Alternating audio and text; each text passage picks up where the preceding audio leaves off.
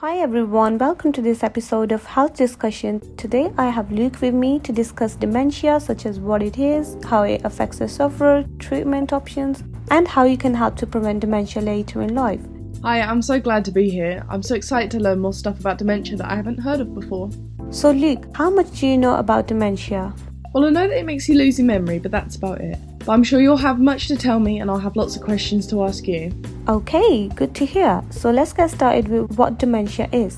Dementia is actually a collection of symptoms that occur when the brain is damaged by some diseases or conditions, or by a loss of nerve cells and their connections in the brain, which cause effects to the memory, thinking, and social abilities, which can cause interference with the individual's daily life. There are many types of dementias, such as the most widely recognized type, Alzheimer's disease. Depending on where in the brain is affected by the damage, different symptoms appear and affect people differently. Dementia is a progressive disease, which means the symptoms can gradually get worse over time, which may impact on the ability to carry out simple tasks and remain independent, but the rate of decline is different for each case. So are there other symptoms of dementia apart from memory loss? Yes, there are many other symptoms that people with dementia can experience.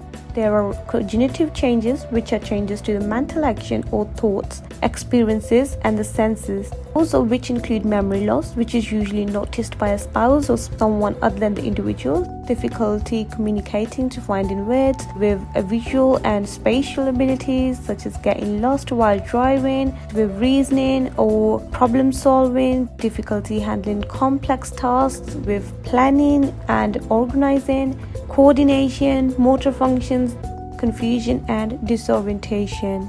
There are also psychological changes such as personality changes, depression, anxiety, inappropriate behavior such as breaking societal or social rules, paranoia, agitation, and hallucinations. You mentioned before that there were different diseases that cause dementia. What are these diseases and what differences do the diseases have on the individual? Dementias are often grouped by what they have in common, such as the protein or proteins deposited in the brain or the part of the brain that is affected. Some diseases look like a type of dementia, such as those caused by a reaction to medication or vitamin deficiencies, and they might improve with treatment. That being said, there are also progressive types of dementias that are not reversible, which are the most well-known types of dementia. Alzheimer's disease is the most common and well-known form of dementia. Interestingly, not all causes of Alzheimer's disease are known, but experts do know that a small percentage are related to mutations of 3 genes which can be passed down from parent to child. Alzheimer's disease patients have plaques and tangles in their brains. Plaques are clumps of proteins called beta amyloid, and the tangles are fibrous tangles made up of tau protein. It's thought that these clumps damage healthy neurons and the fibers connecting them. Vascular dementia is the second most common type of dementia and is caused by damage to the vessels that supply blood to the brain. This can cause strokes or damage to the brain in other ways, such as by damaging the fibers in the white matter of the brain. The most common symptoms of vascular dementia include difficulties with problem solving, thinking, focus, and organization. These tend to be more noticeable than the memory loss symptoms in this case. There is also Lewy body dementia. Lewy bodies are abnormal, balloon-like clumps of proteins that have been found in the brains of people with Lewy body dementia. Alzheimer's disease and Parkinson's disease. This is also one of the more common types of progressive dementia, where common signs and symptoms include acting out one's dreams in sleep, visual hallucinations, and problems with focus and attention, as well as uncoordinated or slow movements, tremors or rigidity known as Parkinsonism. Frontotemporal dementia is a group of disease characterized by the breakdown or degeneration of nerve cells and their connections in the frontal and temporal lobes of the brain, the areas of which are generally associated with personality, behavior, and language. These therefore create the symptoms that affect behavior, personality, thinking, judgment, language, and movement. And finally, there is also mixed dementia, where studies have shown that the brains of people aged 80 and older who had dementia indicate that many had a combination of several causes, such as the aforementioned types of dementia. Wow, I didn't realise there were so many types of dementia, all affecting different areas of the brain, especially with vascular dementia and memory loss not being the biggest symptom of that dementia. How many people in the UK suffer from dementia? It is anticipated that by 2025, this number will rise to 1 million cases. 1 in 6 of those aged over 80 will develop dementia, but 40,000 people living with dementia are younger than 65 years old. Dementia costs the UK an estimated 26 billion per year, despite 6,700,000 family carers providing the equivalent of 11 billion of care a year, according to the Alzheimer's Society. In a large acute hospital trust, it is estimated that 1 in 4 patients could have dementia.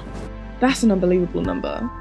Seeing as dementia is progressive, does this mean that an early diagnosis of the disease is vital in getting the individual treatment to stop it from progressing faster? When should someone who thinks they have symptoms of dementia go see a doctor? It is very important to get an early diagnosis. The person should go to see a doctor as soon as symptoms are noticed, as some treatable medical conditions can cause dementia symptoms, so it is important to determine the underlying cause. Although dementia cannot be cured, there are treatment options available in some cases to allow the individual to stay as independent as they can for as long as they can. A diagnosis will allow the individual to have an explanation of the symptoms, access to treatment, advice and support, and an opportunity to adjust treatment to slow the progression of the disease and minimize the effects of the dementia on the individual. Some of the symptoms that are common in dementia are also symptoms of depression, so it can be vital in making sure the individual gets the right diagnosis and the right treatment. Seeing as memory loss isn't the only symptom of dementia, does this mean that the disease has more of an impact on the individual's life? I've heard that it can make people more aggressive or irritable in some cases. That's true. Some individuals with dementia can become more angry and irritable, and it can also cause feelings of isolation, fear, embarrassment and depression. The disease can be very complex and unpredictable, making it hard for loved ones to care for someone with dementia, which is why getting support for both loved ones and the sufferer themselves is very important. Another impact would be an impact in their lifestyle, as they may find that they cannot work and there is a reduction in time with friends and family, or even a loss of social interaction. What are some ways that someone can prevent getting dementia, and what are the risk factors? Is there any current research into a cure for dementia? Current research indicates that a healthy diet and lifestyle may lower your chances of getting dementia. Exercising regularly, avoiding fatty foods, not or quitting smoking, drinking alcohol in moderation, and keeping physically, mentally and socially active into old age may also help to reduce the risk of dementia. Ensuring you get enough vitamins is also vital to make sure your body has what it needs to keep itself healthy. As for risk factors, there are some that can and cannot be changed. These include age, as the risk of developing dementia rises as we age, especially after the age of 65. However, dementia can occur in younger people and is not a normal part of aging.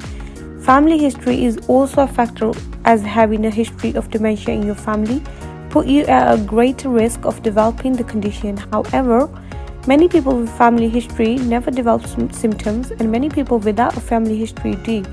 There are tests available to determine whether you have a certain genetic mutation. Also, having Down syndrome and being in middle age puts you at a higher risk, as many people with Down syndrome in their middle age and develop early onset dementia. The risk factor you can change are in the lines with ways that you can prevent dementia, such as keeping a good diet and upkeep of exercise, keeping alcohol use to moderation and sticking to guidelines, keeping your cardiovascular risk low by keeping your blood pressure down, lowering your cholesterol levels and the build up of fat in your artery walls, and staying away from obesity. Depression is also a not yet well understood factor, but later life depression may indicate the development of dementia. There is currently no cure of dementia, but there are a number of drugs that can help in temporarily alleviating the symptoms or slowing the progression of certain types of dementia. But because dementia is caused by different diseases, it is unlikely that there will be a single cure for dementia. There is research aimed at finding cures for dementia causing diseases such as Alzheimer's disease and vascular dementia. So far, research has been put into stem cells to gain an insight into how the damage to the brain begins and how it might be halted and how they can be used for treatment in very early stages. Immunotherapy is also being researched into benefits for dementia. So when someone is diagnosed with dementia, what can their loved ones do to care for them? And what can doctors do for them? And is there any point in trying to keep someone independent if they're just going to lose it one day anyway? There's all the reasons to keep someone as independent as possible for as long as possible to give them access to their dignity and right to choose their care. It can also give them a sense of normality and familiarity, which will keep them calm and relaxed, which may not be the case if they were put straight into assisted living or a care home. A sufferer's family should understand the reasons why their loved one may be acting differently or why they are exhibiting signs of distress but are not able to communicate why. They must learn to be patient with them as they may struggle to explain why they are in distress. They can also help in getting their loved one to support centers or getting support for themselves to allow them to be educated in helping with caring for their loved one and allow them to have a safe place for when it gets hard. A support center for the sufferer can allow them to feel less isolated as they can see others around them who are going through similar experiences, and they can gather and share their feelings or information for someone with dementia to help them to understand their condition more and help them come to terms with the changes they are experiencing, especially when they start to lose their independence.